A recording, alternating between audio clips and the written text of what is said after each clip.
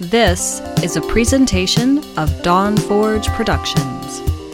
You're listening to Shattered Soulstone, episode 132. Are your horses ready? Today's podcast is brought to you by Audible. Get a free audiobook download at bit.ly/Soulstone2016. Over 180,000 titles to choose from for your iPod or MP3 player. Today's podcast is also brought to you by Patreon. Support the Shattered Soulstone. With your support, you can help the show grow. Become a patron today. Patreon.com/Soulstone. It's time for Shattered Soulstone, featuring the latest news from Sanctuary and beyond. Each episode, a heroic party of Nephilim band together to help keep you informed on everything in the Diablo universe. And now, your Diablo Community Podcast.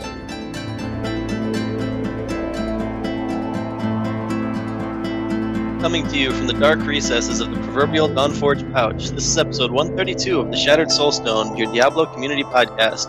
It is February 11th, 2017, and I'm your host, Wes Bertilio, and tonight I'm joined by Jen. How are you doing tonight? I'm doing okay. I'm in a pollen season because the spring pollen season started, but it's been raining here in California, so that's helping a little bit. How are you doing? Oh, I'm phenomenal. Just delicious. So, not too much. It's actually, for winter, it's very warm here in Georgia. I mean, I've seen snow for maybe an hour one day this whole year so far. Wow. And it's like the last couple weeks have been in the 60s, early 70s, or yeah, low 70s. And it's just been really nice. It's much nicer than I'm used to from being in Indiana going to this. So yeah, I can see that. I grew up in Illinois and I was there for quite some time, and moved to California after that, and I do not miss the snow. Yeah, Not at all. That is part of what made me move. Yeah, part of what made me move was I just had enough of, like, trying to get the snow off my car before I could drive it, and then do it again every time you get out of work, and every time, it's just, I just couldn't do it. Yep, just you have the ice scraper, and it's just the worst. And then you got the guy in front of you who didn't scrape the snow off the top of his car, and so it's blowing onto your windshield. Yes, especially when you're behind a semi and they can't get up there, and that's horrible. It's bad, yeah. So has your door been frozen shut before to the point where you have to find a way to? Yes. I used to work early at a retail place, and the parking lot was like not really, it was just a windstorm all the way across it, and it had sort of snowed, and it was kind of like, I don't know, wet snow, and it covered the entire side of my car with ice, and it was the driver's side, so I couldn't get in. It was like one of those little ice things, that you use to spray into locks. That was not going to cover it. It was completely solid, so I opened the passenger side door and crawled through to get to the driver's side, reached over, shut that, and then had to wait for the car to warm up and all that. So I have had that happen. Have you ever had that happen to you? Not as severe in the lock. I have had to use that lock stuff before. Mm-hmm. The worst thing that ever happened to me was I didn't have anything to put in the lock. I don't even think it was the lock. It was just literally there was ice all around the door. I had to boil some water and went out there with it, and I there is good and a bad side to doing that because it melts the ice very quickly. So I got my door open. But you've got to be careful and try to wipe the water off because it will freeze very quickly. Yes, that's true. Yeah, you got to be careful doing that. But if you do it right, it helps. But that's true. Have you ever had the experience of where you're going to work early in the morning, or you're going to school early in the morning and you're driving, and the plows have come to go through the intersections, but now there's like this little ridge of snow at the front of each intersection, like at this where you stop and wait for the light or whatever. Oh, yes. Have you ever tried to stop for that and slid right on through the intersection? I've never slid through an intersection like that, but I've got experience with those piles and stuff. But I've spun right before an intersection, like while I was slowing down for the red light. Oh no! My car literally just turned 90 degrees. I didn't hit anything. I just kind of slid to a stop, but I was perpendicular with the road. Oh, that's not good. It was a one-lane road too, so I had to like back up and keep going back and forth until I was straight back on it again. And jeez, it was kind of funny, but luckily there was nobody really around, so nobody was in any That's danger. Good. And when I did it, I was teaching, and so I was, everyone was driving their kids to school or going to work, and it was, I used to live sort of near Chicago, but I was teaching in, I grew up in a suburb, so it wasn't like Chicago driving, but a lot of us drove like that anyway, and we were used to it, so when I slid through the intersection, everybody kind of could see that's what was happening, and you just kind of wave like, sorry, can't do anything, car sliding on through, and you could tell because it kind of fishtails a little bit and just like goes through, and you're like, I don't know, man, Yeah. So the only thing that really bothered me is when people are going through intersections and they don't honk or flash their lights or anything. That is insanely dangerous, and I've seen so many people do it firsthand. Oh god, that is scary. Yeah, I was lucky though, because like we all could see like the little like the large mounds of snow in each lane, just kind of there, and we all knew someone was going to slide, so it turned out to be me that time. Oh no. Yeah. All right, well, I've got a whole lot to talk about because I've been playing a lot of Diablo, so I'm going to let you go first. Okay, so let's see. I've been playing a little. I'll be honest, I've been playing World of Warcraft again because their world events they start every January. The world events go through, and there's obviously, if you've never played World of Warcraft, they have specific events that are like, well, world events. They relate to a holiday or something, and they exist for like a week or two, and then you won't see it again for another year. And these things have been around since, like, I don't know, early on in the game, like a very long time, a large number of years, and I've never completed them. And I'm like, maybe I should try that now, and get on that. I finally have a character big enough to do most of what you need to do. So we'll see. So I've been doing that, and it's been like a nice distraction from real life for a while as well. Just these ridiculous things you go do in World of Warcraft, these holiday things. So I've been doing that. I have been playing a little bit. I did go. I won't say much yet about this because we'll get into it. But that Darkening of Tristram thing, did that, and I remember that I thought it had ended on the 31st, and when I got in there, it had already ended, and I was like, oh no, it's gone. I wasn't quite done, but it, so I kind of, when I was playing, I was mostly doing that instead of the season. I am still playing the season. I don't think we talked about what I'm doing in the season at all, so I guess I'll do that. I'm playing hardcore. Okay. Again, I switch off hardcore, softcore, because it's fun.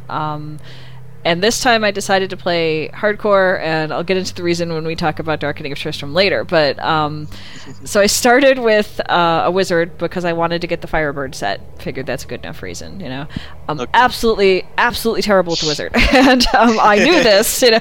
I've gotten a few. I think I have a softcore one that I eventually got to 70, and then I have this hardcore one that I did a season rebirth. I started off with this wizard in another season, and I was playing with Sean, who was playing, I think he was playing a demon hunter, I'm not sure. So we were kind of doomed from the beginning, I guess, and I mean, it was hardcore, right? Very squishy team, yes. Yeah, and I think his computer died or something at the time. Oh, no. And I was like, this was like several seasons back, and so I thought, okay, well, I'm not going to keep playing this character that I was playing with him in case we get that resolved quick enough and the season's still going on. So I'll just roll another character, and that's what I did. I rolled a barbarian, and so I have this, this hardcore wizard that never really got to 70. So now she has, and so I did that, and I did I went through chapter 1 pretty quick, which surprised me. I thought it would be I was assuming everything was going to be harder for me playing a wizard.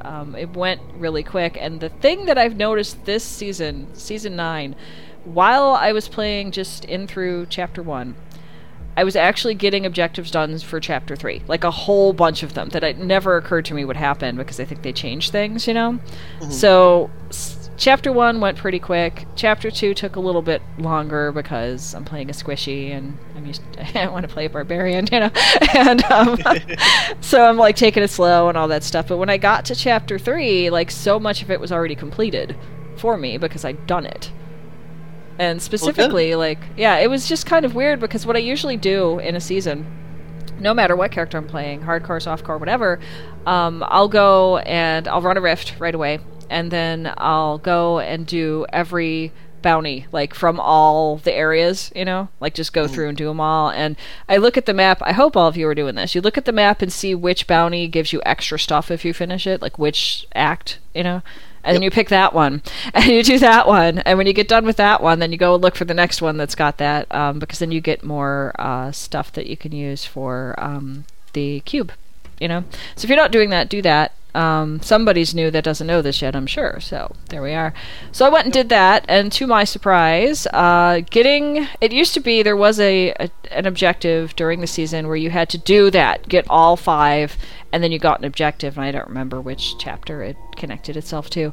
This time around, I was noticing, okay, so I did whatever act that first extra bonus was in, and an achievement popped up for finishing 5 bounties in that act. And then it did it for all of the other acts as well, and this was chapter 3, I think, that has all these in it. So I was just playing like I normally would, did not expect that to pop up, and I think they may have taken out the one that said you have to complete all of the bounties for all of the acts in one game, Yeah, come to think of it, I think you're right. I wasn't even paying attention to that this season. I would not have noticed if it wasn't for I just do that anyway, and here's these extra, it looked like extra objectives going, good job. I'm like, wow, okay. I've hit a gold mine here. This is great. Yeah, I don't know for sure why they change anything, really, but I'm suspecting that maybe most people don't actually like doing all the bounties in a row like I do. Yeah. So, it takes time. Speaking of, real quick, in case anybody doesn't know, I don't know if you know this or not either, but you actually, like you said, if you do the bounties in a particular order, you get the bonus cash. Mm-hmm. You don't actually have to do the bounties in any particular order. You can go around and do all the bounties, all 25 bounties, in a single session, and then just turn them in that order, and you still get the bonus caches. Oh, I didn't know you had to turn them in that order. Mm-hmm. Well, it's because if you say the bonus cache is on Act 1, mm-hmm. you can go to Act 5 and complete all the bounties in Act 5, just don't turn it in. Oh, okay. Then do the rest of the bounties, and then say even though you did all the bounties in all the other acts, you still have Act 1, do the bounties in there, and then turn in Act 1 first before you turn in the rest. You still get the bonus cache. And then you look on your map and see what's the next one that has the bonus cache, and then you go and turn that one in, and then you keep doing that until you have all of them. Oh, I didn't know that. Okay, that works too. Good to know. Mm-hmm. So there's different ways to do it, but but I would just run through and do them, and so that was surprising. I did not expect it would be an objective for just completing each act. Like, you finished Act 1, here's your objective, And it was they were all part of Act 3, and at the time I was working through Act 1, so you can't skip ahead and look at what those objectives are in game. So I'm like, I think it's Act 3. It went by pretty quick, Yeah. Yeah, so that was kind of fun. I'm still working on Act 3. I finished a couple of things after I got in there. I had a bunch, most of it was done already. And I had the last 3 things I had all had to do with playing on Master difficulty. And I was playing on Hard difficulty, and I'm squishy. And I've only got 2 pieces of the gear, the Firebird's gear right now. So, I was kind of like, well, let's see what happens. So right before the show, Went in and thought, okay, I'm just going to do it. And I raised the difficulty to master, and I went to do a Nephilim Rift in master difficulty. And I thought, well, we'll just see what happens. It can't be that bad. I couldn't be that far off. And oh my god, I almost died so many times. Oh no. I was just like the first, it's pretty common. You start a rift and you've got blue monsters right there ready to kill you and some regular ones. Like there's all this stuff usually when you first start a rift or start a level of a rift, Yeah. So I had that and I thought, okay, I've been blowing through these before. It's fine. I can do this. Nope, and really glad I brought the Templar with me because he kept me alive. And I'm like running away from like the arcane things and stuff, coming back, and it's just so sad, I thought I'm gonna lose this wizard in a Nephilim Rift, It just was terrible. And when I went in, I'd hit 70 before I went in, and I had 1 Paragon point, so I couldn't really even buff the thing up like that. Yeah, and I was just like, this is just going to be like a game of chance here, or skill or luck or something. And so I finally got it, and somehow survived, hit the buttons correctly, I guess, I don't know. Got through it. Just barely. I'm like watching the health just drop all of a sudden, like in chunks. It didn't just sort of drop. It was like boom. I'm like, oh my god, run, kind of thing.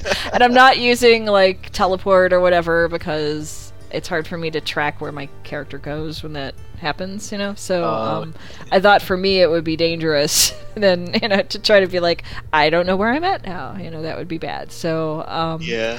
So I'm not using that. I'm trying to like run out of the way of stuff, and I'm getting Paragon points as I go, and I'm like trying to get away from the monster so I can add the Paragon point, and maybe survive a little bit more, and I finally did it, and now I have 7 Paragon points on my wizard. All right, awesome.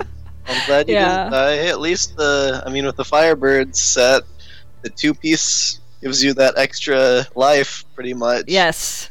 And I found, I think the game took pity on me after a while because it gave me bracers that were way better than what I had and had all this life on it, Ooh, it's like the game went, oh my god, here, So that's what I've been up to. Yeah, and I figured either way I'd have a story to tell for the show. So this was the story, and I survived, and so my wizard lives to try to complete Act 3 sometime later, I suppose. So there's that, and that's all I've been up to outside of the Darkening of Tristram stuff. What have you done? Oh, the long story. All right, Here we go. First, we can start with the Darkening of Tristram stuff if you want, because that's where I started with my season journey. So we can get into that now, and then I'll continue later. That sounds good. All right, so what we did is for an event we held with Medros, or Medros held, and we were there. Right.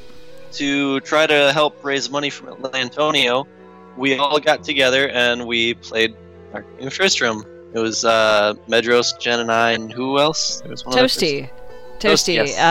Medros and Toasty are the hosts, or two of the hosts of the All Things Azeroth podcast, which is about World of Warcraft. So those of you that are unaware of who they are, that's who they are. And Medros is, of course, he is the Dawnforge guy. It's his network.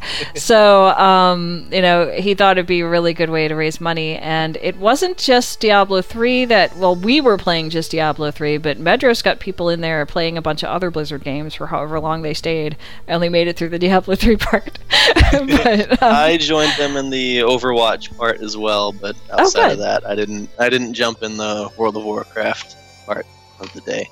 Okay. So anyway, we did that in an effort to try to raise funds for Lantonio. Those of you that are just tuning in may not know, he had his apartment caught fire and his family lost pretty much everything. There is a GoFundMe that you can donate to if you want to help him out, and that's still active and still needed. And so that was what the Dawnforge event, the purpose of the Dawnforge event was to raise money. So there we were. And and there will be a link to that in the show notes if anybody wants to check it out. Absolutely. I think there's a link to that in previous show notes as well. So check it out if you can donate and help out go ahead. Every little bit will be helpful and obviously appreciated, I'm sure. So we did the Dawnforge event, and the idea, I think, with this was let's make Medros do things that he's uncomfortable with in game, and because I think we thought that people would come in and watch, kind of thing. Yeah. Now he doesn't play Diablo 3 anywhere near as much as you and I do, which is understandable. His show's about World of Warcraft, so go figure. So he doesn't play hardcore anywhere near as often as you and I do. So we thought, okay, that's what we're going to do. We're going to have him play hardcore. Don't care what he picks. We'll do that and just see. Now, originally we did not know. We made this plan during season 8, and we didn't know yet when season 8 was going to end. So we thought, okay, well, if it's still going, we'll play season 8. If it's not, maybe we'll figure out something else fun to do. Or, we didn't know about the Darkening event, really. We weren't sure when that was going to hit exactly. And Season 8 ended before we got to this Dawnforge thing we were doing, but Season 9 had started, and so had the Darkening of Tristram. So me and Vesper and Medros and Toasty were kind of like, well, should we do a season? Should we do the Darkening thing? What should we do? You want to take it from there a little bit? Sure. So we ended up choosing, obviously, the Darkening of Tristram. We ended up finishing it in that night. It only took us, a little over an hour? It wasn't very long. Yeah, it wasn't very long, and none of you had done it before. I'd started it with a different character entirely, with a barbarian, go figure. And just to kind of see, I wasn't sure if the graphics were going to be something I could tolerate, Mm-hmm. Because I'm dyslexic and I process things visually differently, and so I thought, okay, I'm going to make sure I can see this at all, and I could. So I'd gone and done a little bit of it, but for you guys it was completely new, and all of our characters were brand new characters. Yep. So, it was just brand new, and so we started off, and we went through that, and no one died. Yes, which is kind of remarkable. There was a couple close calls, I think, but I think I went as a barbarian. Medros had a crusader. Toasty went as a demon hunter, and I think you went wizard. Yes, it's the same wizard I'm using for season 9. So, okay. We must have did seasonal characters as well, just to give us a variety or something. But yes. So we all did that, and that's a pretty good mix, Yep, we had characters. two more tanky characters in your face, and two more squishy, long-range, hard hitters. Right, and, and I think Toasty and I were competing to get the final hit on Elites the whole time. Yeah, you guys were checking to see who got it, and then you'd hear and. It was kind of funny. It was just the silliest thing. We had a really good time, and I hope that everybody listening got into a group and did the Darkening of Tristram, because it's so much fun with people. This thing especially, because it's it's different.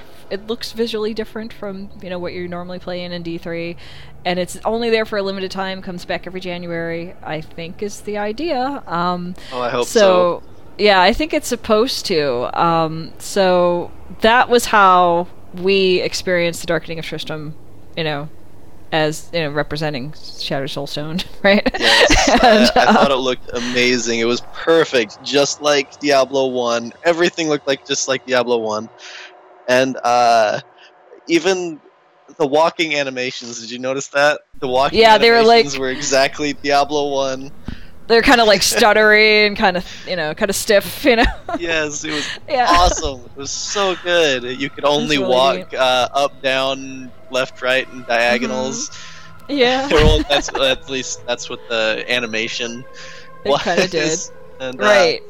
One of my favorite parts, honestly, was just seeing the different abilities of the different classes in that style. Mm-hmm. I was just thinking, I really, really wish I would have seen the Witch Doctor's Grasp of the Dead. How would that do? Why can't I think of it? It's the vomit move. It's what everybody calls it. Oh, okay. That one. Yes. Yeah. I don't know. Is why that the I one can't throw? think of Is that the jar of spiders when they throw that? Is that it? Or it. is That it- one's I can't cool remember. too. No, it's Yeah, I like, can't remember the right name for the thing you're talking about, but I think everybody listening knows what it is, especially if they've played Yeah. a Witch Doctor. So that would have been neat. And if you bring a pet in there, some of them are almost unrecognizable once they come in. Yes. And It was really, really neat. It was cool, and I've noticed like if you bring like a larger pet, that's easier to find in there, and your pets do still pick up gold for you. So that was, I didn't know if they would do it, if they would allow that, because D1 you had to go pick it up yourself. There were no pets, Yep. So that was kind of fun. And I remember like at the beginning, you were telling me, you asked if I had gotten far enough in it on my own to find the butcher, and I said yes, and you were like, "Don't tell me anything. Don't tell me anything." Yeah. Don't know anything about it. I don't want to hear it. Mm-hmm. Or the Skeleton King. I don't want to hear Right. Mm-hmm. So I didn't say anything, and we got to the point where I knew that's what it was, and I didn't say anything, and y'all ran in. I'm hearing, "Oh my god!"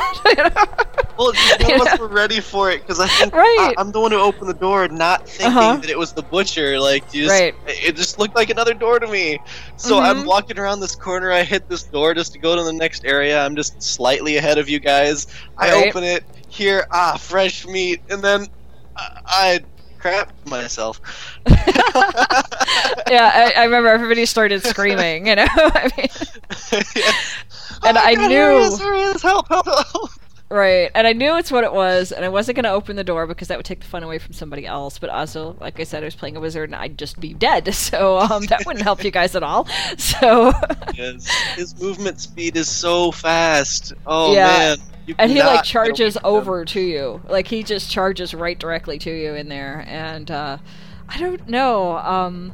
I think when I played it on my own with the barbarian, I wasn't a character that was like starting from level 1. So it like I didn't have to have the experience of running away from the butcher down the hall like you do in D1. Yeah, yep. At that time, but it was just that was kind of fun. And they had some of the stuff in there like the Halls of the Blind. Oh yeah, that from was D1, cool. and that was neat. Different stuff like that is in there, and The you have to go Poison find Well. it. Mm-hmm. Yep, There's a couple the others in Poison there. Well, and there's the stone, the bloodstone. Right. Mission. Which I That don't was know. cool, Like too. some of those doors don't open all the way, but it seems like we finished it. Yeah. So that was in there, and it was just really neat. And then when we got to the final level, where you're going to run into Diablo, there were these these little podiums, right? Mm-hmm. You want to tell us about that? Because it kind of happened to you first. Oh, okay, yeah, I know what you're talking about. Okay, so in Diablo 1, obviously you said you've beaten the game a couple times, Yes. right? Yes. Yeah, many. in Diablo 1, before you reach the 16th dungeon, you're in this area called the Unholy Oh, what was it? I should have wrote that down. Place. The Unholy Place, and you have to fight Lazarus, right? Right. Mm-hmm. Yes. Well, Yeah. Honestly, when we were all playing, I completely forgot about that, and they kind of brought it back in the Darkening of Tristram. So I'm walking around, and in Diablo 1, you've got kind of these walls and levers, and it's kind of a tricky area to maneuver, and it opens these doors to give you some like kind of stronger enemies, or these like side bosses you gotta beat, and then to open the doors into Lazarus's chamber, and then you fight him along with other enemies. Well, this one, there are these podiums that are unguarded, the Darkening of Tristram, and you click on them, and they teleport you into a room that was completely sealed off before.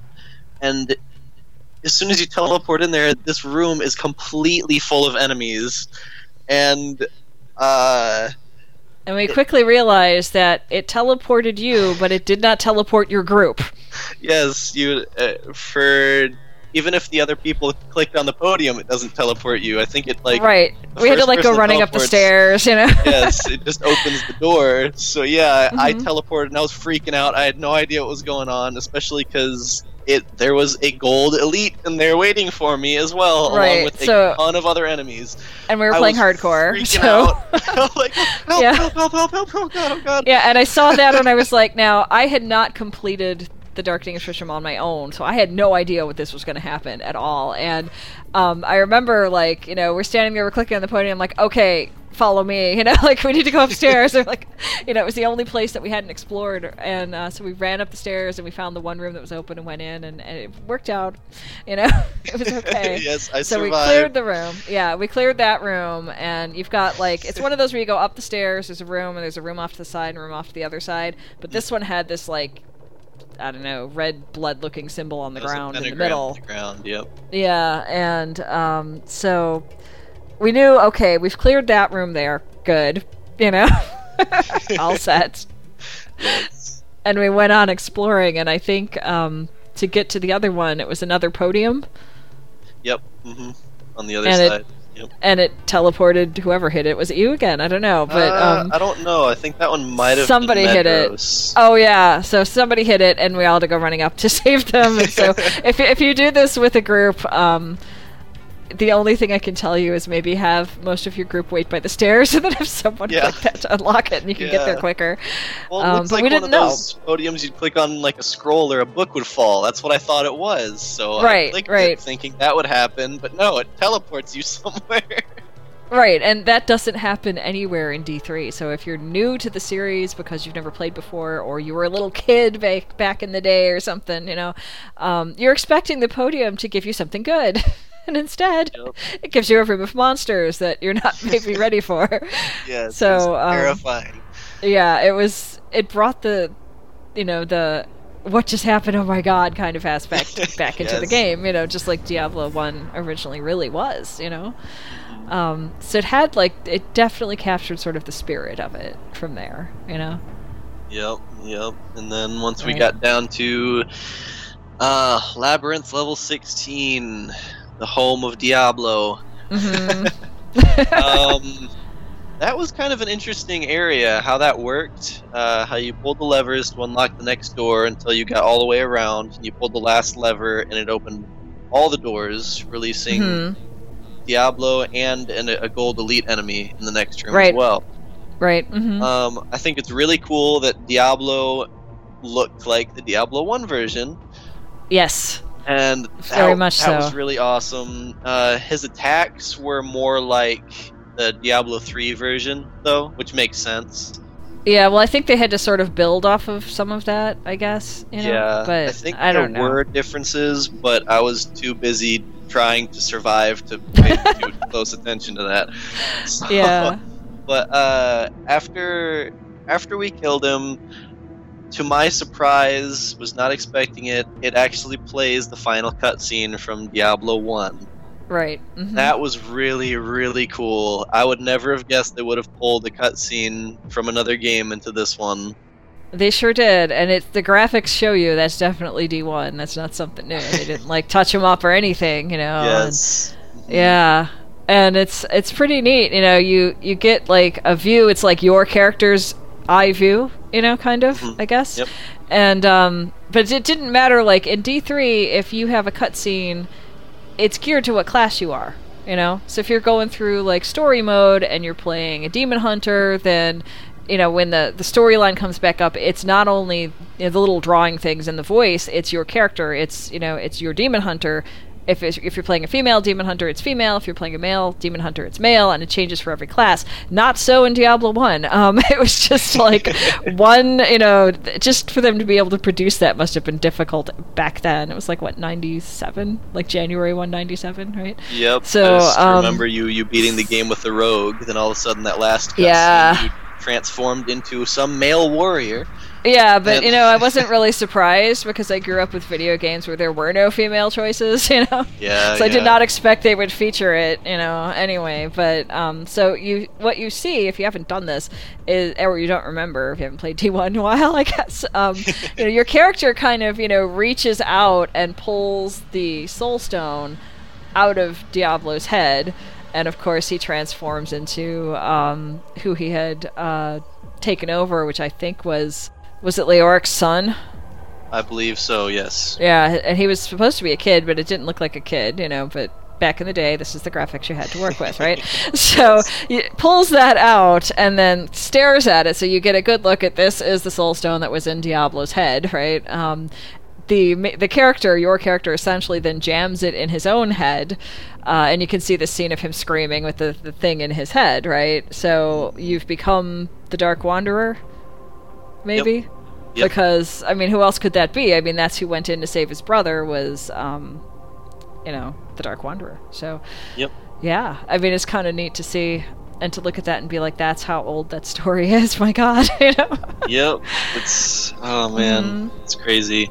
I remember the first time I beat Diablo and Diablo 1 saw that cutscene. I actually did not put 2 and 2 together that he jammed it into his head to help. Well, he was compelled to.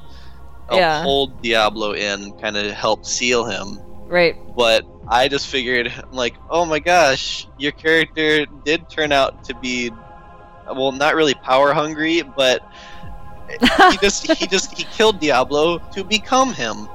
Well, yeah. Well, I think part of it. Yeah. Well, I do think part of the storyline was he went. He thought, okay, well, this thing is cracked, and he could see it, and I don't want Diablo to break out. So he somehow decided putting it into his head would be a good idea after seeing what happened before to the other guy. But I think some of it was Diablo compelling him to. Yeah. Yep. Like he didn't have as much control as he maybe would have thought. So that was kind of interesting. And then in the town of Tristram, there's like the bodies of some of the townspeople. Oh yeah. And you can like sort of you go like there's a whole thing, and I don't want to give away the whole thing for people that haven't done it yet, but you can go to where Adria's hut was. She's obviously not there. We know what happened to her. She's in D3, but you know that storyline. But her hut is there, and you pick up an item there, bring it back to one of the corpses in original Tristram, and there's a series of stuff you get from one and the other and do things, and if you get through all of that, you can get a pet that's a cow. Mm-hmm. And I'll just leave out exactly how to do it, because honestly you can look it up if you need to. You can't go do it right now until it's done. It'll be back in January, but it's called a royal calf, so I do have that now. Went back, made sure I got that one. And it's just a little cow that follows you around. It's really cute. It's awesome. Really cute. Yes, it's cool. It picks up gold for you, and the flavor text on the calf says, "This young calf has a regal air, as though he holds some special place within his herd. Who knows what they would do if he went missing?" Okay, so you have the cow. The cow is with you. And I'm kind of wondering, you essentially go, like your character, your Diablo 3 character, goes back in time to the original Tristram, picks up the cow with the regal air, come to D3, and sometimes you're fighting the Cow King, right? So if he was the regal heir, you're fighting, what, his dad the king? Yeah, is that why the Cow King hates you? Yeah, maybe that's why they got enraged and started picking up axes.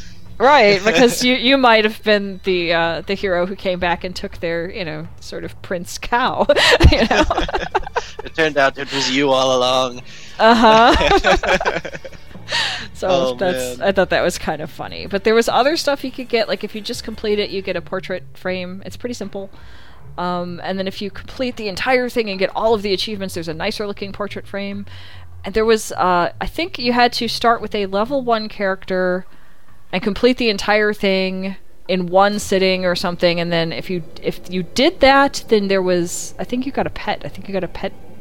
What was the pet? You got the butcher, pet butcher, right? Yep. Yeah, I think. Now, did you get that? Because you made a new character, right? Yes, I did. Okay, so you have the butcher pets. Okay, mine didn't count because I'd season rebirthed that character. I think that's probably why.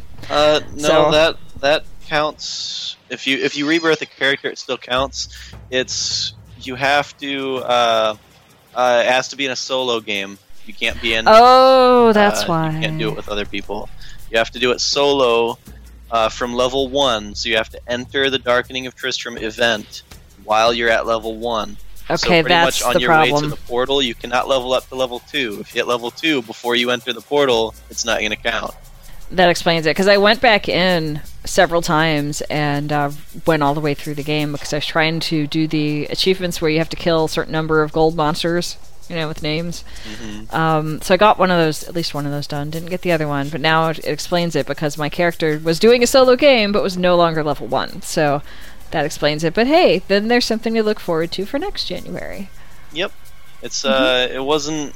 Well, it was kind of intimidating a little bit, just because of, you got to start at level 1, and by the time you get to Diablo, you're like level 20 through 22, around there. And being that low level fighting Diablo is kind of intimidating. Yeah, it felt really weird, It was like scary and intense, and it definitely had the I'm gonna die thing going on. Yep, exactly. So, but the pet is just called the Butcher, or just Butcher, and the description is, he may be little, but he is fierce. And, it's cool. How little is he? He's probably about waist high, maybe a little higher. Yeah, he's funny, and it looks like he's the Butcher as a child. Like, it's not even just like a full-grown Butcher, just miniature version. It looks like a child version of him. I mean, he's like, goodness. all he's wearing is what appears to be an apron. He's not really. Well, I think that's what he wears anyway. Else. Yeah, I think that's what it was, but yeah. He's got a slab Oh of my meat in gosh. one hand and the Butcher's cleaver in the other. So, Oh, funny. Okay, so I'll try that next time around when it comes through. But it was so much fun, and it was so much fun playing with you and Medros and Toasty. Like, that made it just. It just made it the best time, yes, it was a blast. I had It was an fun. amazing time. Yeah. Definitely glad we decided to go hardcore. That just made it so much more fun. Right, because, if you died, that was it. You were done. Yep. Just like back in T1, Yep. You'd have to, save your game Made and it. start back, yeah. Yeah, back when auto-saving wasn't a thing. Uh-huh. Um, Oh, my goodness, yeah. But, Mhm. okay, I guess I'll start my long story now. Yes. Okay, so from there, I actually did not stay in hardcore. From that character, I switched to softcore for the rest of the season up till now, because I wanted to play with a friend of mine, Travelonius, that I haven't played with for a couple seasons because he does not play hardcore. So yeah, I went softcore and I started with a wizard, which, just like you, I'm Oh. horrible with the wizard. Mhm. I don't want to say, I've got nothing bad to say about the wizard. It is a really good class. It's one of my least favorite, just because it's just not my style of gameplay, and Right. it's really hard for me to use that class because I don't know, there's something about it. I would say it's how squishy she is, or he is, or the wizard is, but I do just fine with the witch doctor and just fine with the demon hunter. But for some reason, the wizard, I just cannot stay alive. That and almost all It's of hard. my builds in the past have been the same. It's like, it feels like magic weapon is a necessity, familiar is a necessity, and one of your armors is a necessity. So that's 3 of your skill slots right there. It feels like those have to be used because they give you such a huge boost in your damage. This explains much, because I'm not using 2 of those, so...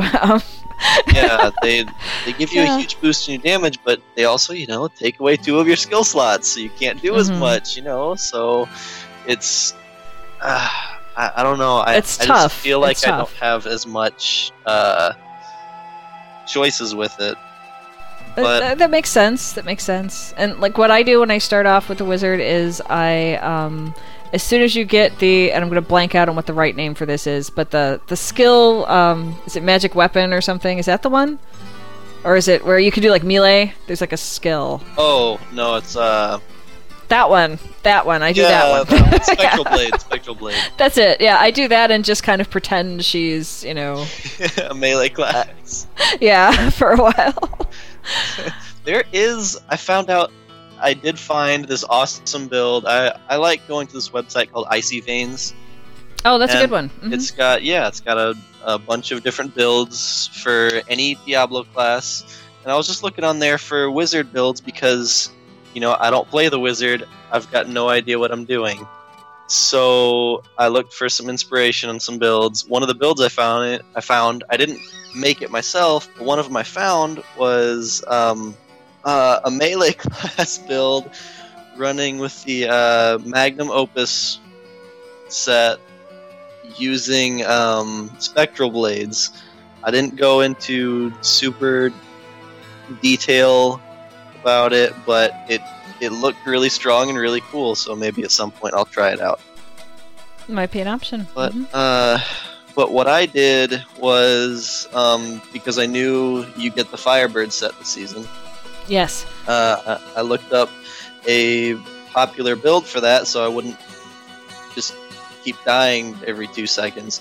And so it turns out that last season, the Firebird set, or the last couple seasons, the Firebird set has actually been the strongest build for the Wizard. It's been pushing the leaderboards, or pushing the top of the leaderboards, and so that's the build I went off of, essentially. Now this build, I did make all of it. I've got every piece that Icy Veins told me I needed. Oh, good. But this build it's not very fun to play, honestly, and the only reason I say that is just because, alright, how the build works is Archon mode is your best friend. When you're in Archon mode, you're pretty much a god. You destroy everything almost instantaneously. Even Rift Guardians, just their whole health bar just melts almost instantaneously. Wow. It is insanely strong when you're in Archon mode. But even with all the cooldown and stuff my character has, which you build massive cooldown with this build, I've got it to where Archon mode lasts 20 seconds. And then after that, I'm on cooldown for about 42 to 43 seconds. Oh, that's a lot. And yeah, during that time, because of how the build's set up, you don't really have to worry about death too much, but you don't do any damage. You don't kill anything. It's literally when you're outside of Archon mode, you're charging up for the next time you activate Archon mode. By charging up, I mean you use this wand and source called the Shantoto's Resolve. Okay. And what it does is it says if you have both equipped, every second while in Archon mode, you expel a wave of destruction, dealing 350% weapon damage to enemies within 30 yards. Every time you hit with an attack while not in Archon mode form, 350% weapon damage is added to the wave of destruction, stacking up to 20 times. So when you're outside of Archon mode, you're trying to get all 20 stacks. So when you jump into Archon mode, that wave of destruction that pulses every second is much, much stronger. So you're doing that, and on top of that, you're also charging, you use Spectral Blades. I forgot what rune. It's the only fire rune. What this rune does is every time you hit an enemy with Spectral Blades, your next active skill that deals fire damage is increased by, I believe, 5%, and that stacks up to, I believe, 30 times. So you're trying to get those stacks on top of the stacks for your weapon, and once they're maxed, you want to activate your Archon mode, and then you obliterate everything. And then you gotta do it again. Yes, and you gotta do it again. So it is not a build that you can just sit and kill everything either. This is strictly an elite hunting build. So you completely skip all other enemies. You only find elites. Because your Archon mode only lasts 20 seconds. It sounds like a long time, but when you're in game and you're trying to find the next elite really quickly, 20 seconds flies by. So you're not using any piece of the Veer set to get all the runes for Archon mode. Mm-hmm. So when you're in Archon mode with this build, you do not have teleport. So that kind of slows you down even further. So it sounds like a lot of stuff to pay attention to while you're paying attention to where the mobs are and trying not to die. Yes, it is not fun to play, but I will admit the build is ridiculously strong. I got all 6 pieces and found all the pieces to that set. I think I jumped from Torment 8 to Torment 13, and I cleared Greater Rift 64 solo with it. Wow. Very Sounds shortly. good. Yeah, very shortly after finding all the gear. And I'm talking, I only have, let me count. Got it up. 1, 2, only 2 ancient pieces. Okay, so that sounds pretty good. You know? Yeah, it is ridiculously strong. My damage in game was only I think 776,000, which once again sounds like a lot, but when you see these people on the leaderboards and getting rifts this high, generally like 65, 70, 75, they generally have a minimum of like 1.2 million or 1.6 million or higher than that. So being able to do Greater Rift 64 solo with only 770,000 base damage is pretty remarkable.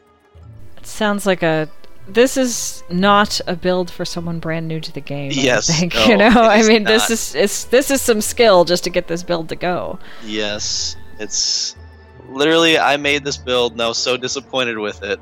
Not of its capabilities, but how aggravating it was to play. I pretty much only, from that point on, I only used it to level up legendary gems. Well, why not? Yeah, I immediately made another wizard. And Oh no! got her to 70, and went for another build that I've actually been wanting to try out for a very long time since I knew of its existence, and it is known as the Flash Fire Wizard. And this is the build that runs on, you use the Tal Rasha set. Apparently there's a couple different ways to build it. I'm just going to say the way I built it. But I use just the Tal Rasha set, nothing else. And for those of you who don't know, the Tal Rasha set runs on you using arcane, cold, fire, and lightning skills. And every time you use one of those skills of the different elements, it buffs your defense and your offense. And on top of that, drops a meteor of that element type on enemy that just does a crazy amount of damage. That sounds more satisfying than trying to time the monsters, Yes. This build I had, its movement speed is what sets it apart. You run so fast. It's out of this world. It is one of the fastest characters I've ever had. You literally, all you do is run around and self-destruct. Because it runs on this ability called Explosive Blast, and you use the Chain Reaction rune, which just, an explosion happens around you 3 times. So wherever you go.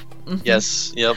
And if you combine that with, there's a wand, I never found one, I wish I did, but it would go well with this build. There's a wand that doubles the amount of explosive blasts. So, well, actually, I think it just adds 3 to anything. So if you have 3 and it adds 3, yeah, you get 6 explosions. So there's your fire damage. And then your frost novas, your cold damage. What else do you have? Use teleport with the calamity rune, which is your arcane damage. And then your electric is you get it from 2 different things. I use electrocute with surge of power, and your storm armor. So your storm armor will just be shocking things randomly without you having to do anything. And that's nice. It's also got a rune called Scramble that anytime it shocks somebody a certain distance away from you, I think it's like more than 30 yards away from you, it gives you a boost of speed, movement speed.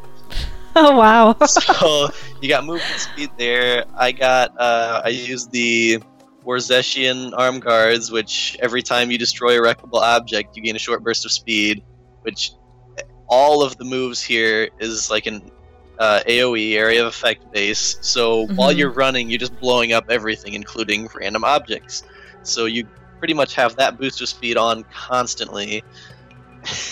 And I also liked to use the Boon of the Hoarder gem. Oh my! 25.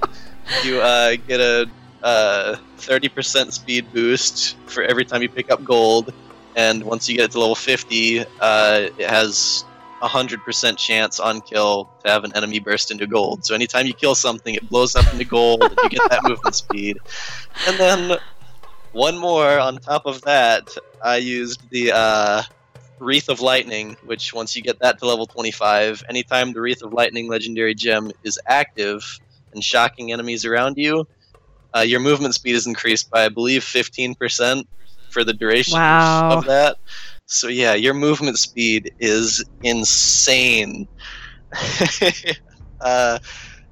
This build is so much fun to play. It is a blast. Normally it takes me about an hour and 20 minutes, hour and a half to run a full bounty run, all 25 bounties at once by myself. With this build, I'm able to do it in just under a half hour. Oh, wow. Yeah, yes. It's it can run on mine. My personal one can run on Torment 8 very quickly without any problems. I have run it on Torment 10 and haven't had a problem, but you know, it takes a while longer for me to kill elites or kill a boss that has me that a bounty has me going after to kill. So it can go on Torment 10, but I prefer Torment 8 because you just plow through everything and you can do it very quickly and still get very good drops for bounties. That's awesome.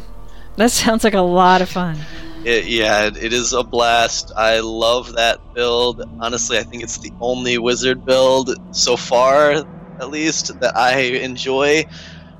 I did try out this new electric wizard that I see on the leaderboards now that everybody's ranting and raving about because of the new Monald heal ring effect, which I think it's either when you stun an enemy or electrocute them, they take up to 14,000% damage every time you stun or hit them with lightning. Something. Wow. Similar to okay, that. Good to know. Good to know. So the electric wizard is number 1 on the leaderboard right now.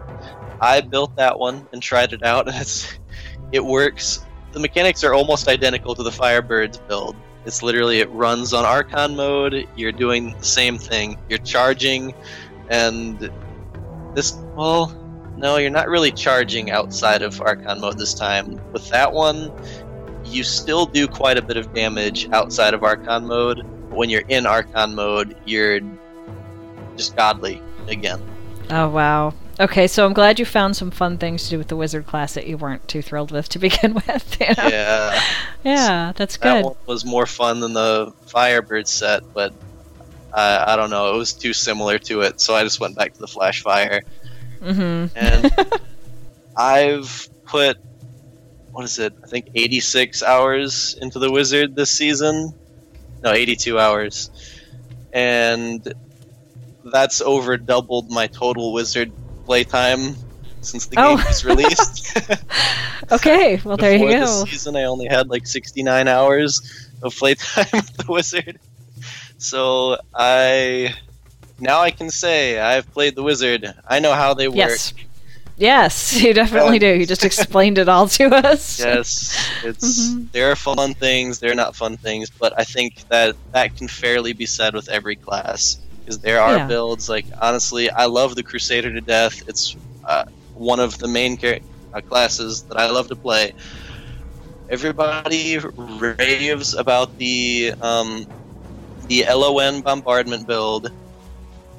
I will admit, it is very strong. I made it, I ran it a few seasons ago. I hate it.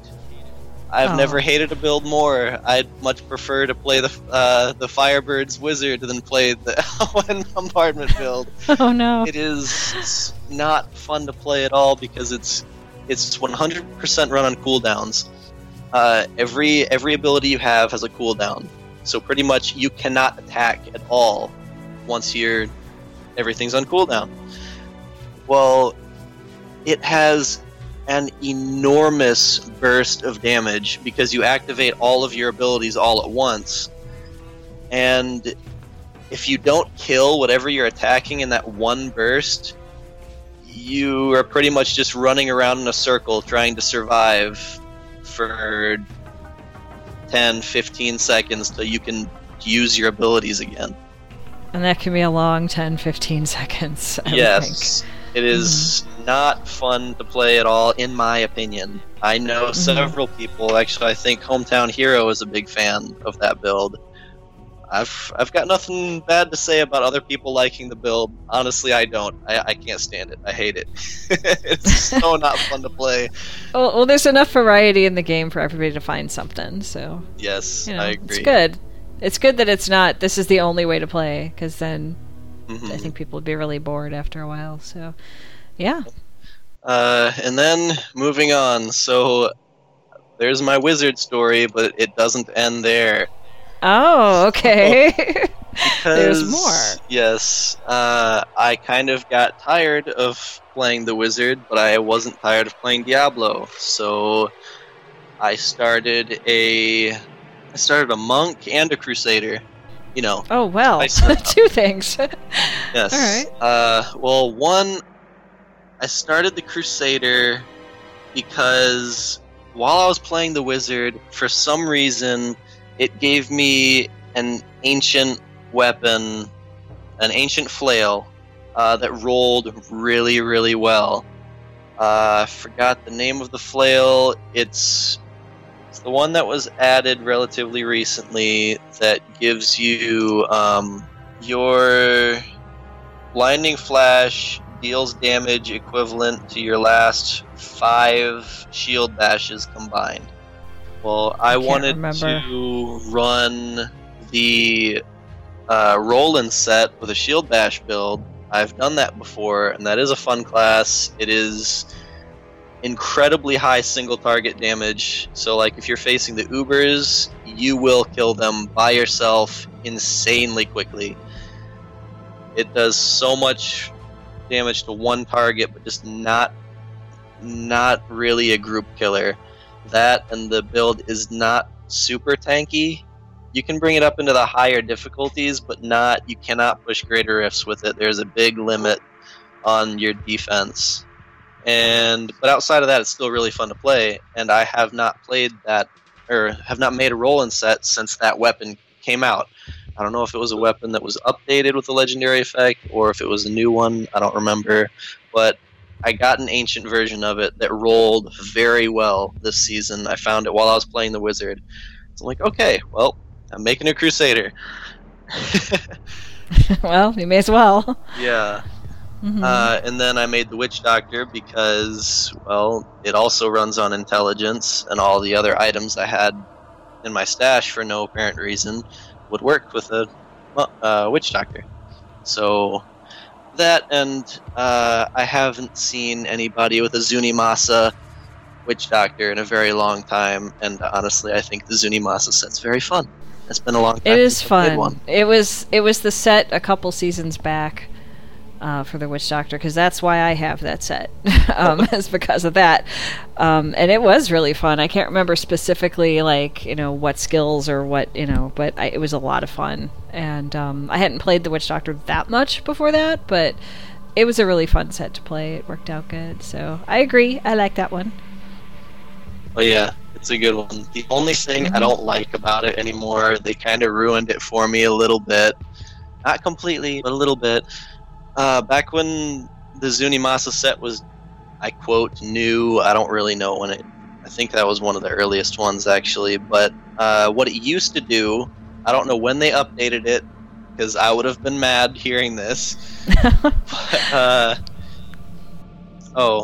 scratch that. It's not the Zunimasa set they edited. There's a there's a mask called Carnival mask. Oh, Carnival. I know they updated that. They updated at some that. point. Yeah. And that ruined the set for me a little bit, just because what it used to do is anytime you would shoot a dart, a poison dart, all of your fetishes would also shoot a poison dart. Oh, fun. Well, now Carnival does the same thing, but it only allows the 5 fetishes that are closest to you to shoot the poison dart.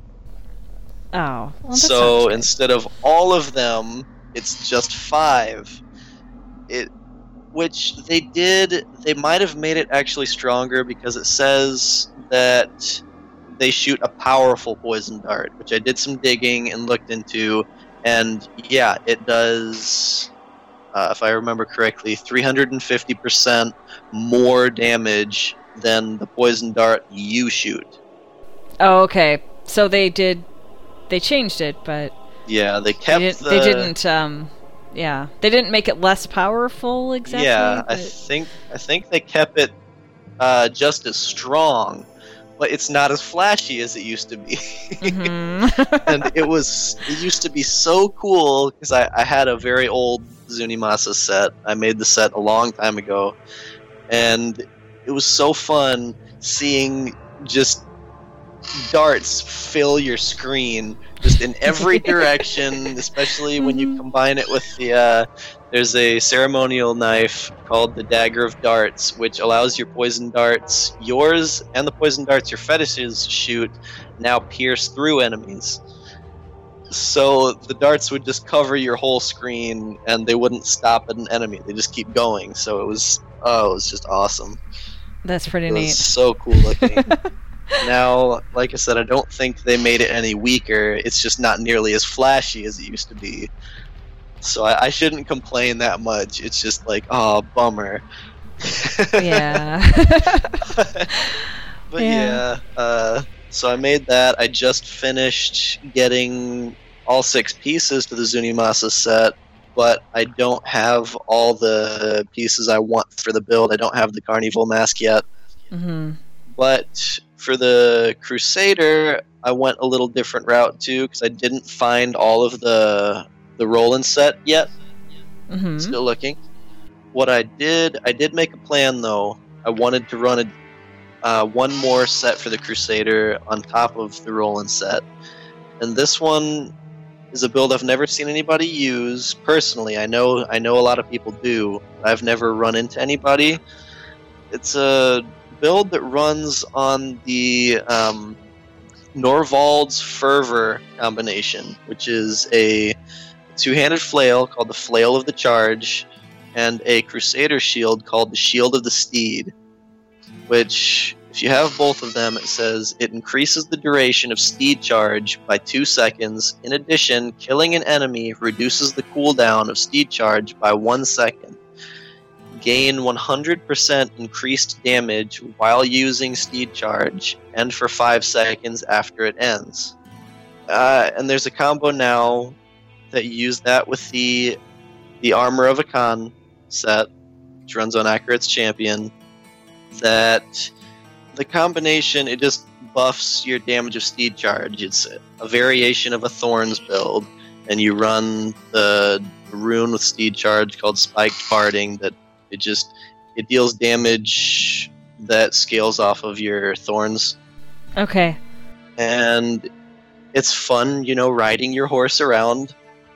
Running over all the enemies. Yeah, running over everything. It's fun. Mhm. It's like, okay, I want to try this out. And I am shocked of how strong this build actually is. Because I thought, okay, maybe I was hoping to get it strong enough to push Torment 8. Because I wanted it to be my Death's Breath farmer. Because I'm using the Sage's set as well. I'm using the Sage's Apogee helmet and the Sage's Purchase gloves, which you actually craft. You get the crafting plan, and you craft it with the blacksmith.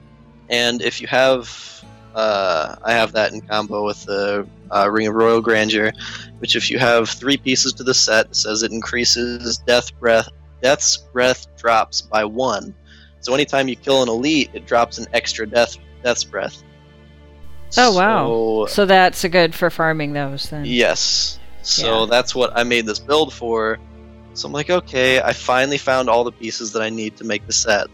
And I had some help. I joined a community of other Crusaders, loot sharing community, which you jump in there, only Crusaders play in there, no other character classes, and you just kind of go in there, tell them what you're looking for, and they tell you what you're looking for, and you just kind of, if you find a piece of armor or something that they need for their set, you just be nice and drop it for them instead of keeping it for yourself or decrafting it, and then they do the same for you. Oh, that's nice. So it helps you get geared up quicker. So I managed to, because of that, I managed to find the set relatively quickly, and as soon as I equipped it all the gear, I can immediately run Torment 13 with it. That really, really shocked me. I had no idea this build would be anywhere near that strong. That's really... it seems fast. There you go. You know? Yes. I highly recommend this build for even a new player looking for a more tanky build, but still really fun to play, because you literally ride a horse around running people over. It is so much fun. It is, yes, it's fast. It does run on cooldowns a little bit, but if you use the Ingiam in your cube, anytime you kill an elite, for the next 15 seconds, all of your cooldowns are reduced by 10 seconds. So during those 15 seconds, pretty much all of your abilities are off cooldown, so you can use them endlessly, including your steed charge. So you just run around on your horse without any cooldown at all. That sounds very efficient. Yes. It really does. It is awesome. It is really awesome. It's just a whole lot of fun. It's a blast. It's very strong and surprisingly tanky. I don't think I've died at all yet with it. I play on Torment 13 with it. And yeah, you get in one rift, because of the Sages set and Torment 13, in one Torment 13 rift, I've gotten, I think, 47 Death's Breath in one rift. That's my record so far. So it is. That seems like a lot, you know. It's very, very efficient for what I needed it for. So very cool. Very cool. Highly recommend it. And yeah, that's about where I'm at now. I'm at Paragon level 600 even, and I'm not done. I feel like I barely play then. You know, I might just hit 7. You know. Yeah. I'm like really slow somehow. Well, I mean, honestly, that's been work has been kind of slow for me lately, and I've had a lot more time to play. There you go. So that's my main reason for having. I've got about almost 120 hours this season already. Okay, that'll do. Yeah, so that's why. It's not like I just got lucky and found this gear really fast. No, I put the time in, and it was kind of a pain, but you know, it paid off. Yeah, it paid off. So I'm not complaining about that at all. But I will ask you this: have you used the gem you got from killing Diablo and the Darkening of Tristram? I have not done it yet. I just got 2 pieces of the set for the season, and I don't know if either one has a socket. So I thought, well, that would be good to put it in the set for the season. So I'm gonna have to either wait till more of that drops and has something that'll work, or get a socket on it or whatever. Have you done that? Yes, I have. And how did it go? It's very interesting because, one, you socket this legendary gem into a helmet instead of jewelry. Okay, I thought that was true. That, and also, when you socket it into a helmet for the first time and put it on a character, it unlocks a special transmog. Oh, I did not know that at all. And that transmog is actually really, really cool. It is very cool looking. I'll have to try that and see what it does if I have a Yes. socket, or I'll just try to get a socket. So, because I have the helm and I think the gloves for the Firebird set. So, fun. I will say this: the legendary gem effect, I've not gotten it to 25, so I don't know how good the buff is when you level up and get that buff. I don't know. Mm-hmm. But the standard effect on it, where it randomly, you know how when you're fighting the Diablo 3 version of Diablo, Mm-hmm. and he has this attack where he stomps down and it shoots fire in all directions. Well, in Yes. 6 directions. Right. That's what happens when the legendary gem goes off.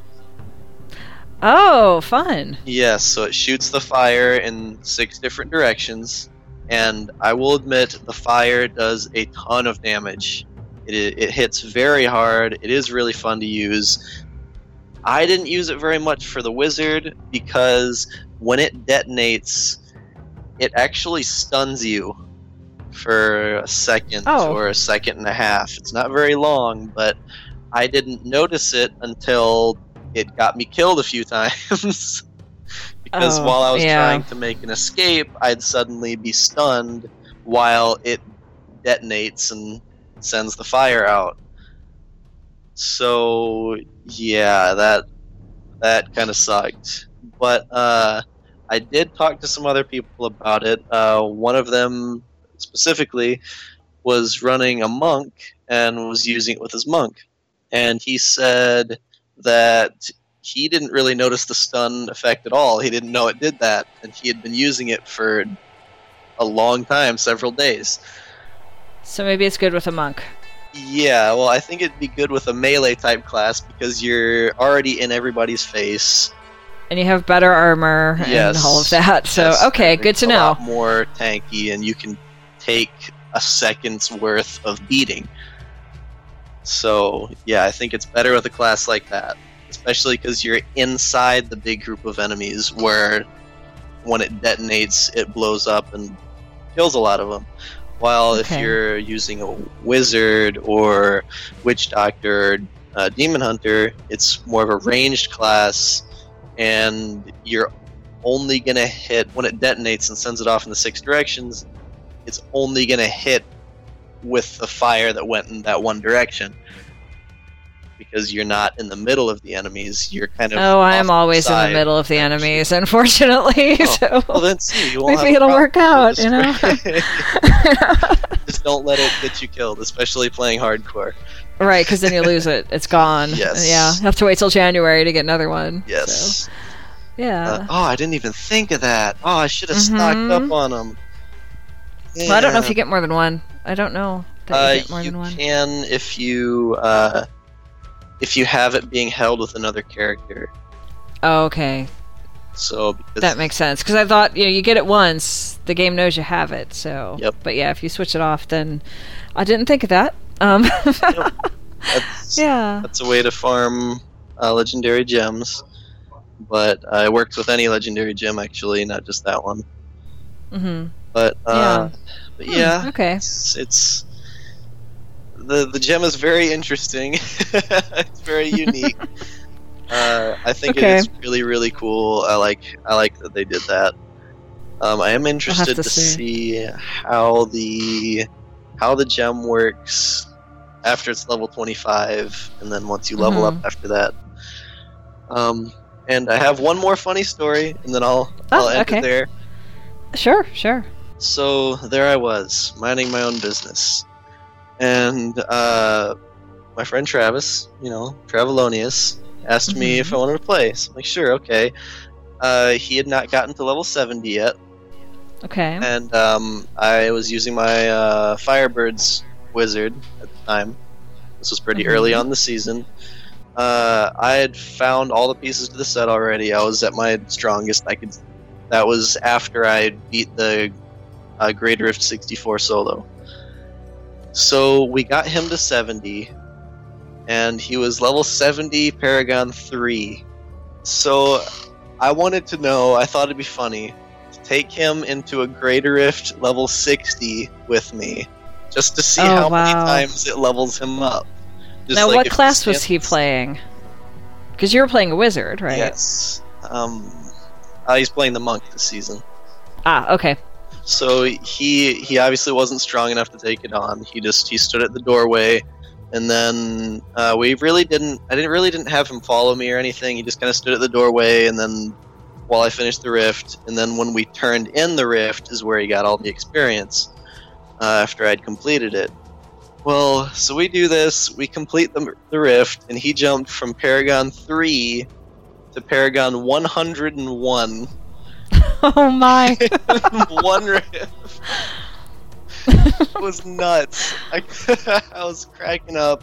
It was awesome. He got about, if I remember right, it was between 2 and 4 billion experience for me turning in that rift. Oh, wow. And yeah, it was just awesome. That was the definition of power leveling. For sure. Especially all at once, boom. Yes, it was awesome. It was just instantaneous.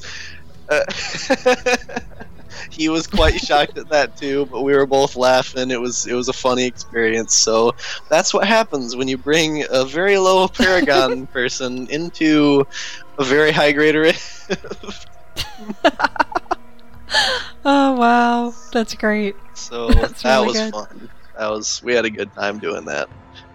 But I believe that's all I've been up to in game right now. Well, that's plenty. Yeah, I'm literally just trying to gear out my witch doctor now, and that's it. Okay. Yep. So before we go into the Audible ad, I have an announcement to make, which most of you are not going to like, but hey, maybe some of you will be thrilled. I don't know. I've been on the show since the very beginning, as many of you know if you've been listening or listening to old episodes and things like that, and it's been really fun the whole time, but sadly my health is not going to let me keep doing this every show in the way that I have been doing in the past. Now, I'm not completely quitting the show forever and ever. That's not going to happen. I'll pop in when I can, when my health is well enough to do, but it won't be every show from this point on. So, Vespertilio is going to take it from here, and I'll pop in when I can, depending on, everybody knows I have severe allergies. I don't know if everybody knows I also have rheumatoid arthritis and fibromyalgia, and doing a podcast takes a lot of energy. And it's a hell of a lot of fun, and I always have a good time, but I'm finding myself more drained lately than years ago when I started the show. You age and things happen. So because of this, I have to take a step back. I really don't have much of a choice other than to start taking more breaks and actually dealing with my health instead of trying to power through everything like I've been doing forever, which is my default, is just to kind of push through it, So you won't be hearing me on the show nearly as often as you have in the past, but I will pop in as a guest from time to time, and if I'm able, I'm going to try to continue the lore corners I've been doing, and those are going to hit Shattered Soulstone before they hit anywhere else. So I think I covered everything. Hopefully nobody's crying right now, I mean, I can't imagine I'll be missed that much, Oh, you will be very much missed. Well, I hope I didn't make everybody too sad then, but it's got to be done. I'm doing 3 podcasts now, and I've learned in the past that 3 is generally about as much as I can do. The other 2 is, one of them Sean and I do. If you don't know, Sean's the editor of the show. He and I are married, for those of you that don't know. We've done a show forever, for years on end, pretty erratically. We're not very good at keeping things, every week or whatever, but we've done that forever. Of course I can't quit that. And I do another one that's actually part of my job, so I can't quit that either. So it's got to be this, unfortunately. But I will still be playing the game. I'll still be available to, say hi to people in the clan. And I'll be on once in a while when I can as a guest, but you cannot expect me to be doing every show from here on out. And I didn't want anyone to be like, what happened to her? Especially knowing my health, no, I'm not dead. I'm still here. I'm just taking a break from things to try to make my health a little bit better. And this isn't the only thing I've kind of stopped doing or changed, but it's got to be done. So there we are. Now that I've brought the show to a crashing downer, let's go ahead and do an Audible ad. Yeah, so Audible is the sponsor of Shattered Soulstone, has been for a very long time. If you want to get a free trial, you can go over there and go to bit.ly/soulstone2016, and that's going to get you a 30-day free trial, which will give you 1 credit, and you can use it on anything in Audible. They've got 180,000 titles now. 1 credit equals 1 audiobook. So there's just a ton of stuff for you to choose from over there. There's 1 Diablo book. It's The Order. And it's a good one. It's a really good one if you want to do that. If you've already got that one, I'm sure you can find something else. I do have, there's a book called The Devouring. It is written by Richard Taylor, who is a friend of mine, and I narrated the entire book. Did all the characters, did all the narration, the whole thing, and Sean, who edits Shattered Soulstone and makes it sound so good, edited The Devouring. So if you're interested in any of that, if you want to hear more of my voice when I'm not on the show, this would be a good way to do it. So again, if you want to get a free trial when you're done listening to this episode, go over to Audible and use bit.ly/soulstone2016 to get a free trial. And after that, you can start your own membership and get access to a bunch of different specials and deals and goodies for people who are members only. So there we go. Awesome. Yeah. Mm-hmm. Now I guess we're moving on to tweets, and we have Yes. a whole lot of them today. We do. That's the thing that happens when you don't do a show in a little while. And really, I know like we haven't done a show in a bit, and that's totally on me because I haven't been healthy enough to keep up with stuff or appear for a podcast. And that's kind of what made me go, okay, it's time to move on and let some healthy person come in here, you know?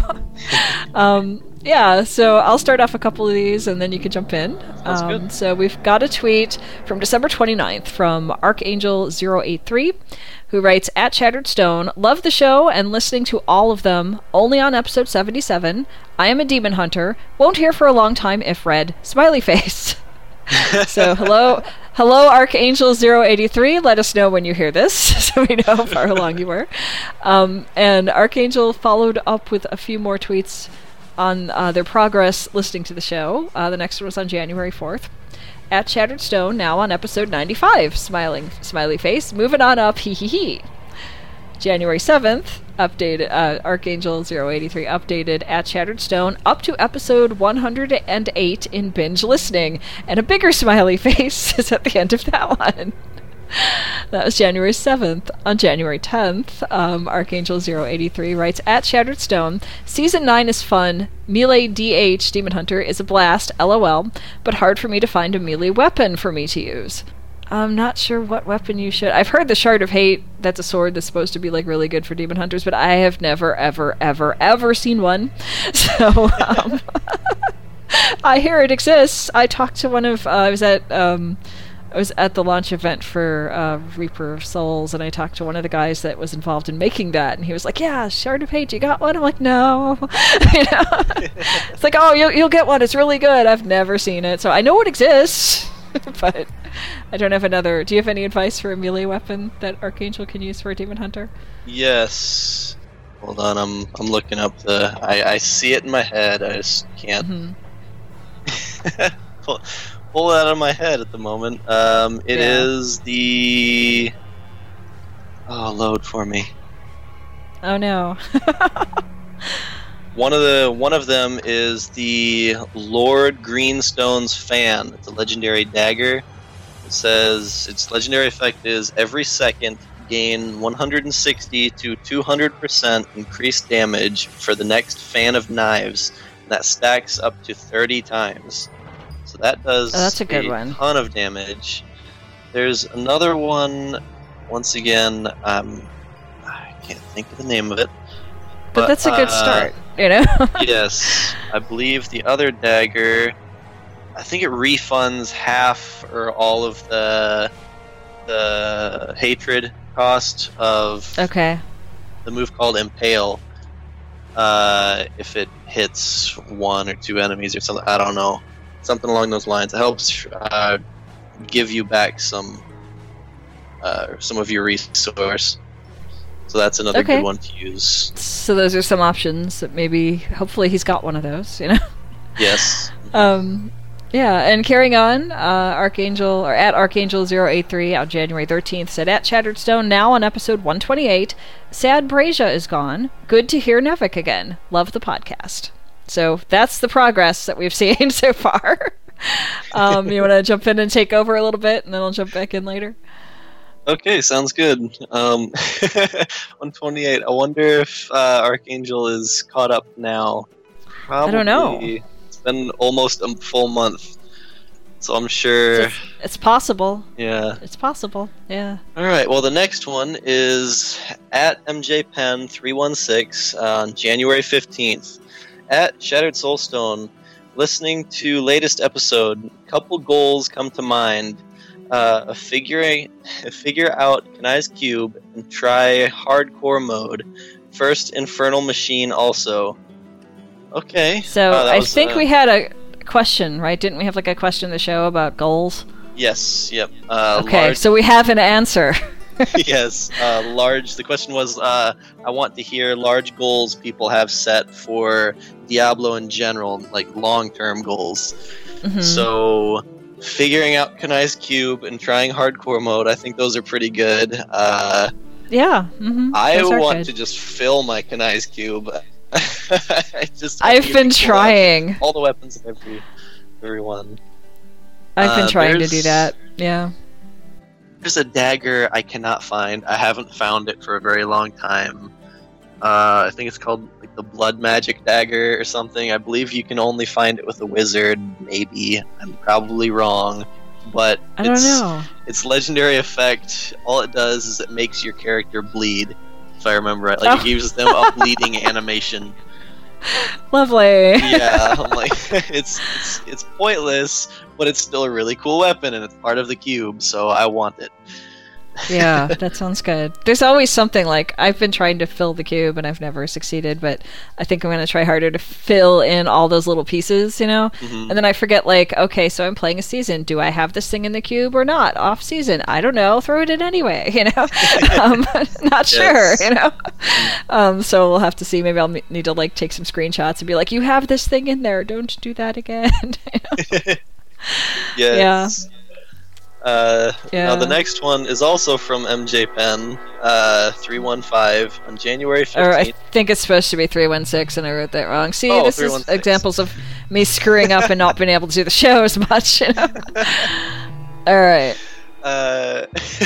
On January 15th, at Shattered Soulstone, at Hometown Hero 008, and email more. So that's probably another goal. Yeah. Oh, yes, and email more to the show. Awesome. I think, Yes, please. That'd be make great. That everyone's goal. We did not get any emails this time around, so if you have something to say, a longer story, anything else you want to share, an email's really good for that, and you can send that over to, let me see if I can get that correct, at shatteredsoulstone.com, and we can read it off. Yes. Awesome. Mm-hmm. I agree with him. I want to send more emails. Alright, the next one is at Josuke's Hair, January 18th. At Shattered Soulstone, at the West March Workshop, at Diablo 2 Net, I drew a nervous little fallen shaman, hashtag Diablo 3, and there's an image link that is actually really, really, really cool. It is just a random shaman monster goblin looking thing that is very, very cool. It almost looks kind of Burton-esque, but this one has a bit more detail. It does, yeah. And it is kind of looking over its shoulder like it's scared that your hero is coming to kill it, Yes. It's a pen and ink drawing. It's really nicely done. Yes, I agree. It is very, very awesome. And Josuke's Hair, amazing job. I mean, hands down, that is very, very good. I don't know if you do that for a living, but I think you could have the potential to. Yeah, it's really good. I bet it was fun, too. So. Yes. Uh-huh. Oh, and there's another one. Yes. At Josuke's Hair sent another one on January 24th at Shattered Soulstone at the West March Workshop. I drew another creepy Diablo 3 friend. And he's got another picture, same kind of deal. It's very Burton-esque, a lot of detail, pen and ink. This one almost looks like one of the creatures you fight in the... what was that part of the map that they added recently? Grey Hollow? Yes, Grey Hollow. No. Yes? Okay. Yes. Yeah. Well, this one's got, if you look close, this one's got the little rat popping out of its back. Oh, it does.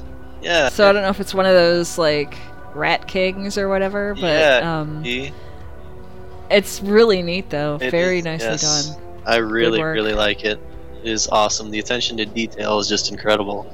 So both of these pictures will be posted on our website and for everybody to see. I hope you guys check them out because they are really, really cool. And all credit Josuke's Hair. Yes. Good job. Very good. Very talented. And the next one, we finally hear from Lantonio. At Lantonio on January 26th. I miss all you guys and can't wait to get back onto both Diablo 3 and at Shattered Soulstone now. And in response to at Lantonio, at Medros on January 26th, at Lantonio at Shattered Soulstone, hope to see and hear you back soon, my friend. I think we're all hoping that he's coming back soon, because I know he loves the game, I know he loves the show, I know he would be doing this if he were able. Oh yes, I can't wait till he's back. We miss you, buddy, all of us do. Mm-hmm. And I don't know if you've been listening to the show, but yeah, we're excited to have you back and hoping it's very, very soon. So he brings so much energy to the show. He just really does. So yeah, I mean, yeah. So hopefully he'll be back soon. I think that would be really good for the show, and I think he's probably got a ton of fans that would be really thrilled to hear from him again. Oh yeah, and you know his very long rampage of stories, I'm sure, that he has to share over the several months that he's been away from the show. So that is going to be a very long episode when Antonio returns. So everybody get ready. Right, yes. Okay, I'll jump back in and take the next couple and give you a little break. So at Josuke's Hair on January 27th, wrote at Shattered Stone at the West March Workshop, I finally finished all of the anniversary events. Took me forever to find that last monster. Hooray for RNG!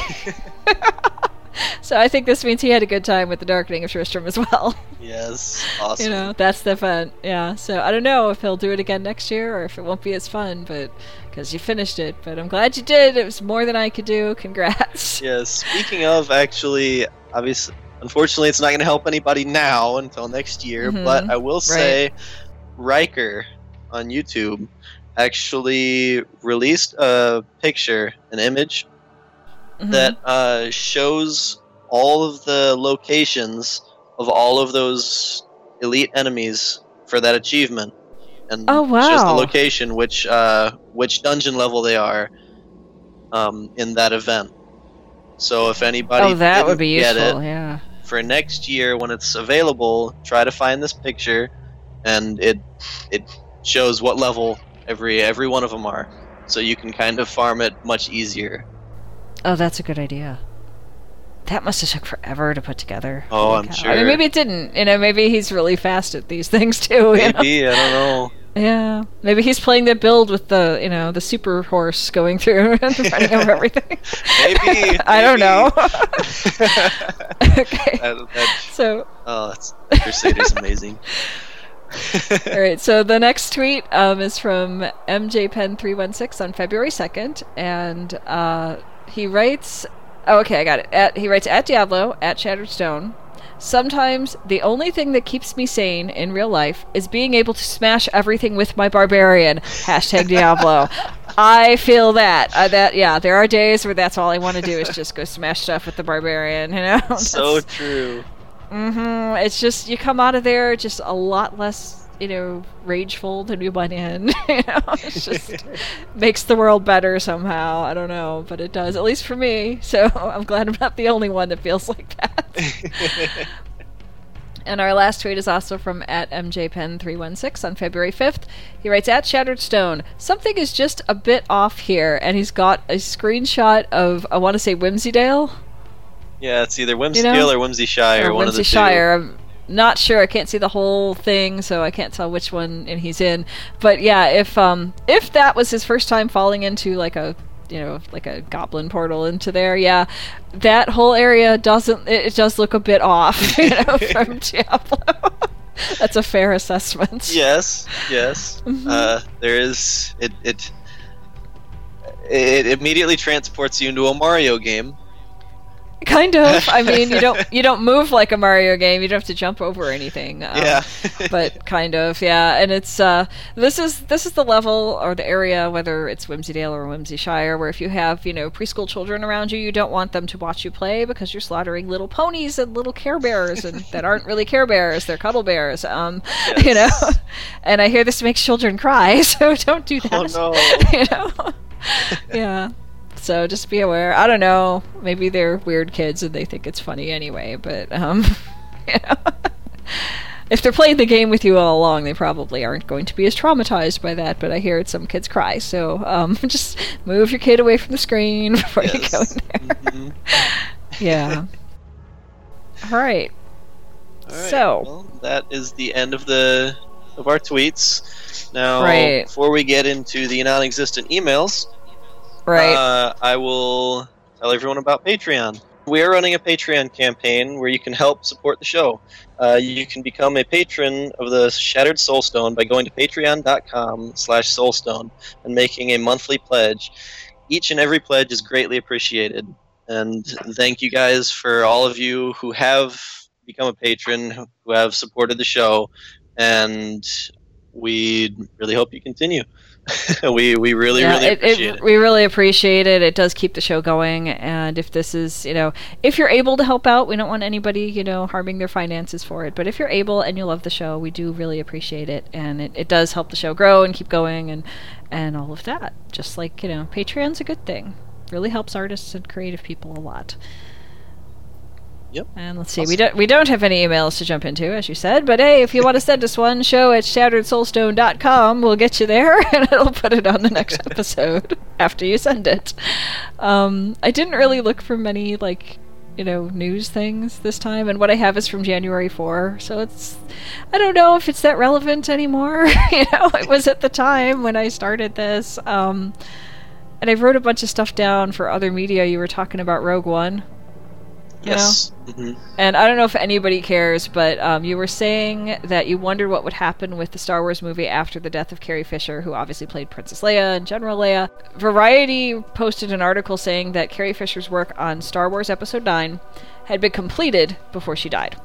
Oh, wow. Episode 8, I'm sorry. Episode 8 was completed. Episode 9 had not yet begun, so we don't know what's going to happen with that. And then The Verge announced in January that Lucasfilm has made it clear they will not be using digital effects to recreate Carrie Fisher in future Star Wars films. So, to follow up on that with other media stuff, I figured that would be something people might want to know. That's cool. So that's where it stands. Yes, that's awesome to hear. I'm glad they finished Episode 8. I'm really wondering what they're going to do with Episode 9. Maybe they might change the ending of 8 to maybe she will die in Episode 8. It's hard to say. I mean, they're going to know. have to do something to wind up this character, and we don't know what it is, but we know Episode 8, that's already done. Her work was done, so whatever, General Leia needed to do in that is, that's all set up, and that's all filmed. But for Episode 9, we don't know. And I have no idea what the story might be in Episode 9, and nobody else does either, unless you probably work for them. But, so I don't know what that's if they're gonna have to recreate things or alter things or find an explanation for why she's not there. But that's where it stands, and they're not going to use digital effects to recreate her in future Star Wars films. Yes. Okay. Yeah. Well, I'm glad we have that straightened out. Yes. Well, at least all that we can. That's Well, it's all we know, you Yeah. know. Yeah, and those articles were from like the Verge was from January 13th, so I assume it's stayed the same since then. I think there were people that felt a little weird about recreating people digitally. You know, it's a little odd. And I think some people were like, "Don't do that to Carrie Fisher," you know. So, yes. yeah. So that's where it is. Whatever she did for episode 8, that's the last we'll see of her characters, because they're not going to be digitally recreated. So, Gotcha. I do have a couple more things about Diablo. okay. Maybe some blue notes. First off, I will say for next season, for season 10, the armory has been confirmed. It will be in season 10. Oh, good. And also the new crafting material storage will also be coming in season 10.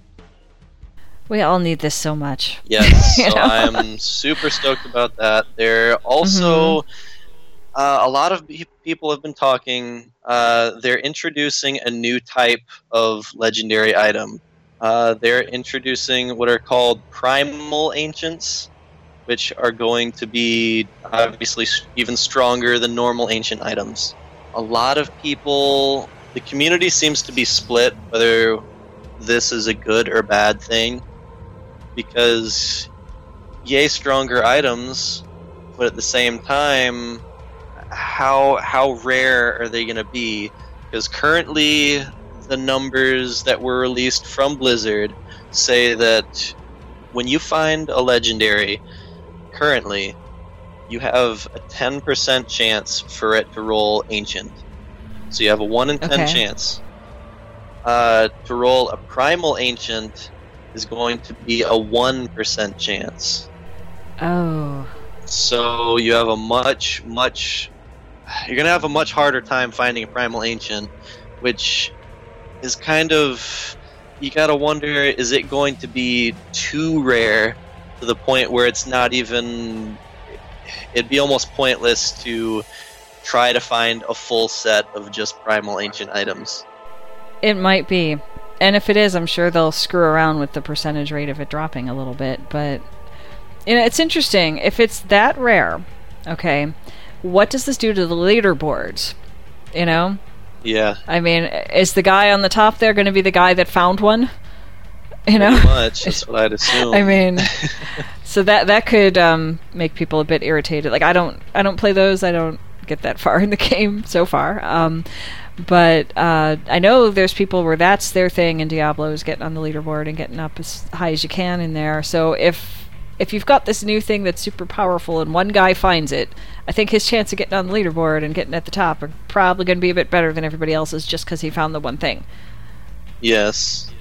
So I think that's going to irritate some people. Yes, especially after hearing this. So apparently a normal ancient item can roll up to 30% higher stats than a normal legendary.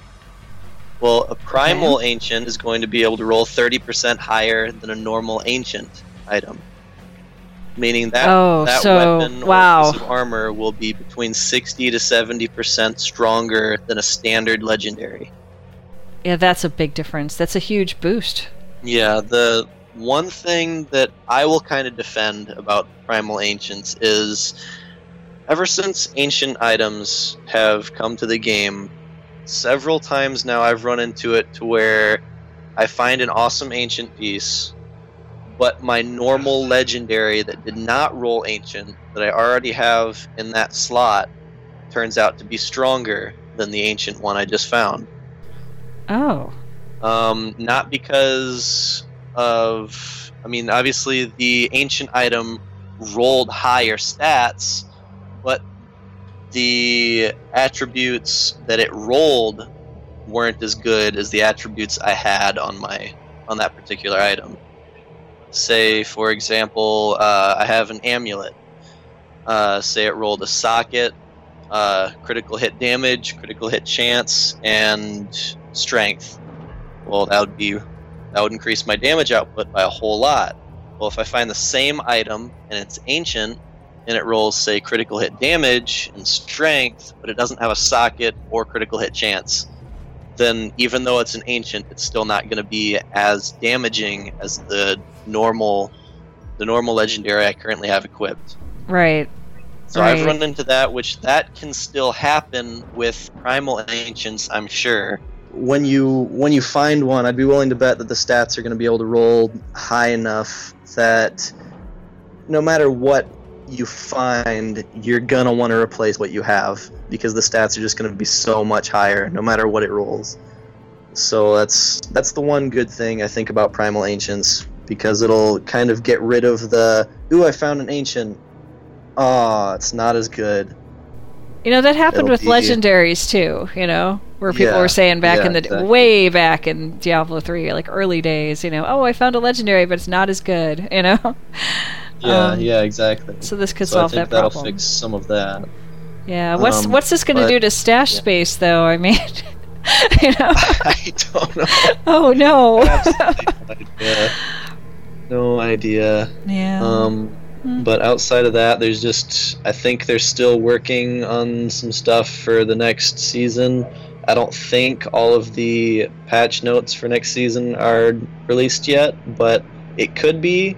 They did release the patch notes, but I don't know if they're complete. Okay. Because it seems kind of early for them to release patch notes, because these came out on...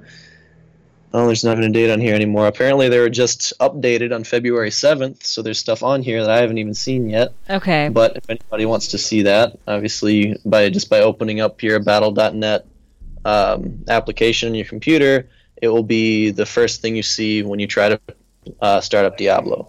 Okay. And it's kind of odd for them to have like all these patch notes ready before announcing the end of the season. Yeah. So maybe the end of the season must be close. I don't know. Well, we should have almost 2 full months left. Because, I mean, the season started the first week of January. Oh, that's right. My gosh. It seems like it's been that long, though, doesn't it? Yeah, it seems like the season's been going on for a while now. Yeah. Yeah, and it's not because we're bored. I mean, you know, but I guess life in general just feels weird, you know? Yep. But the last bit of blue notes from me, I suppose, is Riker released some videos, I think about 3 or 4 on YouTube, that kind of, they throw out more details about the Necromancer that have been confirmed. Because there was a community questions and answer type deal. Oh, on Facebook? Yep. Okay. For a lot of the questions had to do with the Necromancer, and they announced some stuff during that, as well as I think they talked about it another time. I don't remember how exactly that worked. Riker explains it all. Mm-hmm. And he has, I think, links on his YouTube channel to show you the full-length video of the actual interviews with the people from Blizzard. Okay. So that's cool, getting to find out a whole lot more about the Necromancer. The Necromancer is going to come out on the second half of 2017, so he's definitely not going to be in Season 10. There's a chance he will be in Season 11, but if he's not, it will be in Season 12. Wow. So he's coming out soon. And I could throw out some details now, but I'll let you guys go and hear that if you want to hear about it, because he's got a whole lot to say, and it's all looking good. It's got 2 thumbs up from me.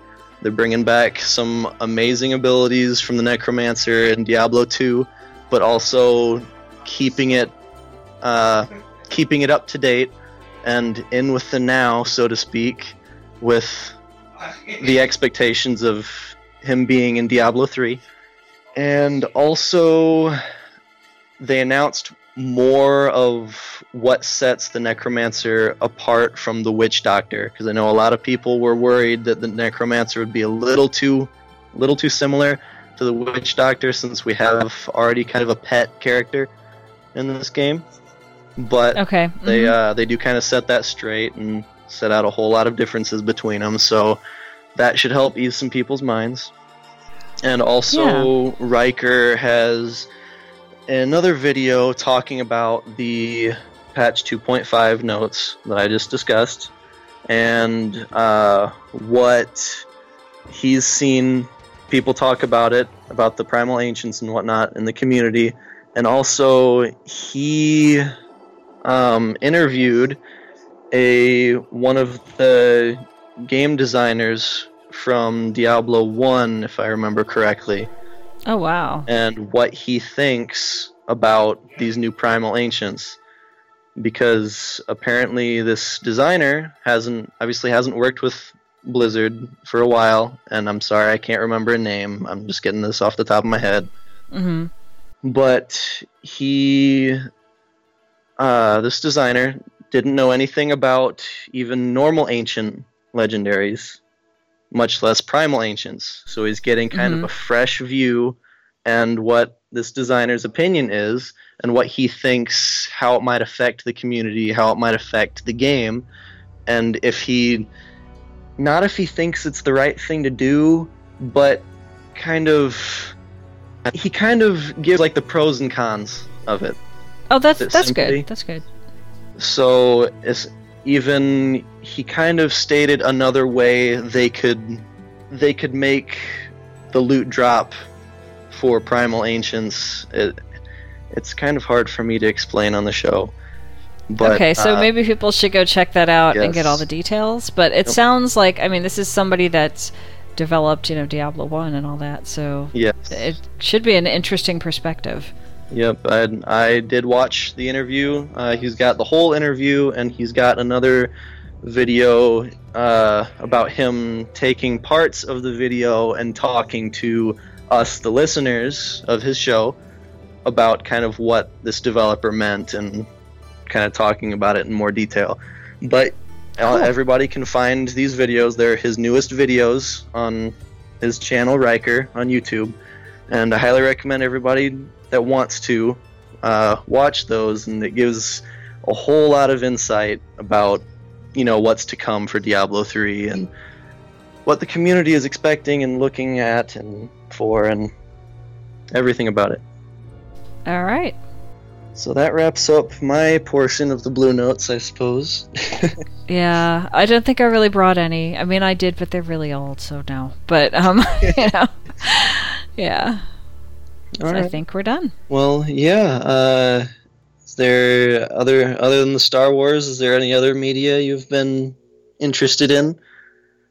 I've been playing World of Warcraft, doing the little holiday events, and I've been watching Mad Men because I never watched the whole all the way through, so I'm doing that now. Awesome. What have you been up to? Not a whole lot, just working, playing games, and I've been... Generally, I'm the type of person that I will get into a game and play the crap out of it, just play it nonstop, one game at a time. Lately, I've been weird. I'm currently playing like 20 different games. Oh, wow. And it's hard to keep track, and I don't know, something's wrong with me. But well, whatever works, Yeah. Mm-hmm. But outside of that, not really. I'm not watching anything too exciting currently. I mean, people might make fun of me for what I'm watching right now, so... Oh, well, okay. I'm, as everybody knows, I'm hugely into anime, and I'm going back to an anime that was, started when I was a very little kid. And I heard it ended relatively recently. I think it ended sometime last year, and I want to know how it ended because I stopped watching it a very long time ago. So I'm rewatching Bleach from the very beginning. Okay. And I'm already about 230 episodes in out of 366. Wow. Oh, okay, that's pretty good then. It seems like a lot of episodes, my goodness. It's a very long series, but like I said, it just ended, and my curiosity is getting the best of me. So... Well, then you'll find out how it ends, and then you'll know. Mm-hmm. Yep, we'll see. So people don't Don't be too hard on me. I've heard of that one. I've heard of it. I've never watched it. I know there's manga because I used to work in a bookstore. So, okay. But I don't know anything about that one. Gotcha. It's not bad at all. I don't mind it. It's just at a certain point in the show, everything just gets flipped sideways and just it gets bad. So that's actually why I stopped watching it a long time ago. Is there's a part that I'm actually getting very close to with where I'm at currently, that the show kind of starts falling off. But maybe it picked back up after I stopped watching it. I don't know. I'm gonna find out. Well, you'll find out. Maybe they had different writers or something. Maybe. Yeah. Mm-hmm. But yep, outside of that, I'm not really doing anything. Well, that's enough of things, you know. Plenty. Mm-hmm. But yeah, would you like to close out the show, or would you like me to? I'll do it. Okay. You have been listening to episode number 132 of the Shattered Soulstone, your Diablo community podcast. Missed an episode? You can find the show blog and listen to the show archives at www.shatteredsoulstone.com. Want to join us in-game? Join our in-game community, aptly named Shattered Soulstone. Feel free to post short missives up on the community board and join the chat channel to talk with other folks from the community in-game. This show is powered by you, the listener. Send in your contributions, thoughts, questions, and feedback to show@shatteredsoulstone.com. We love Twitter, so come join and tweet with us. You can find the show Twitter @ShatteredStone, and that's the one that we read off all the tweets from every show. Lantonio is @Lantonio, Nevik is @NevikJames, and Vesper is @Vespertilio1189.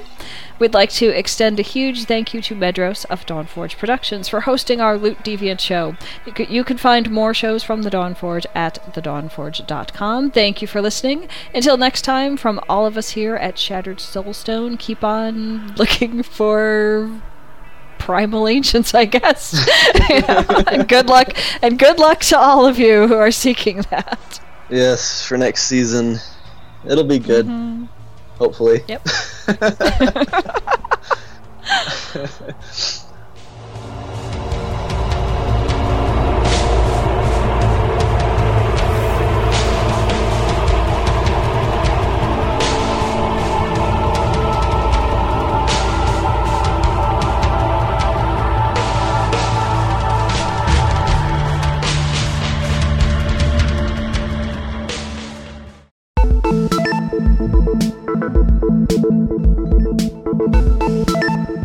Thanks for listening to this podcast from Dawnforge Productions, copyright 2017.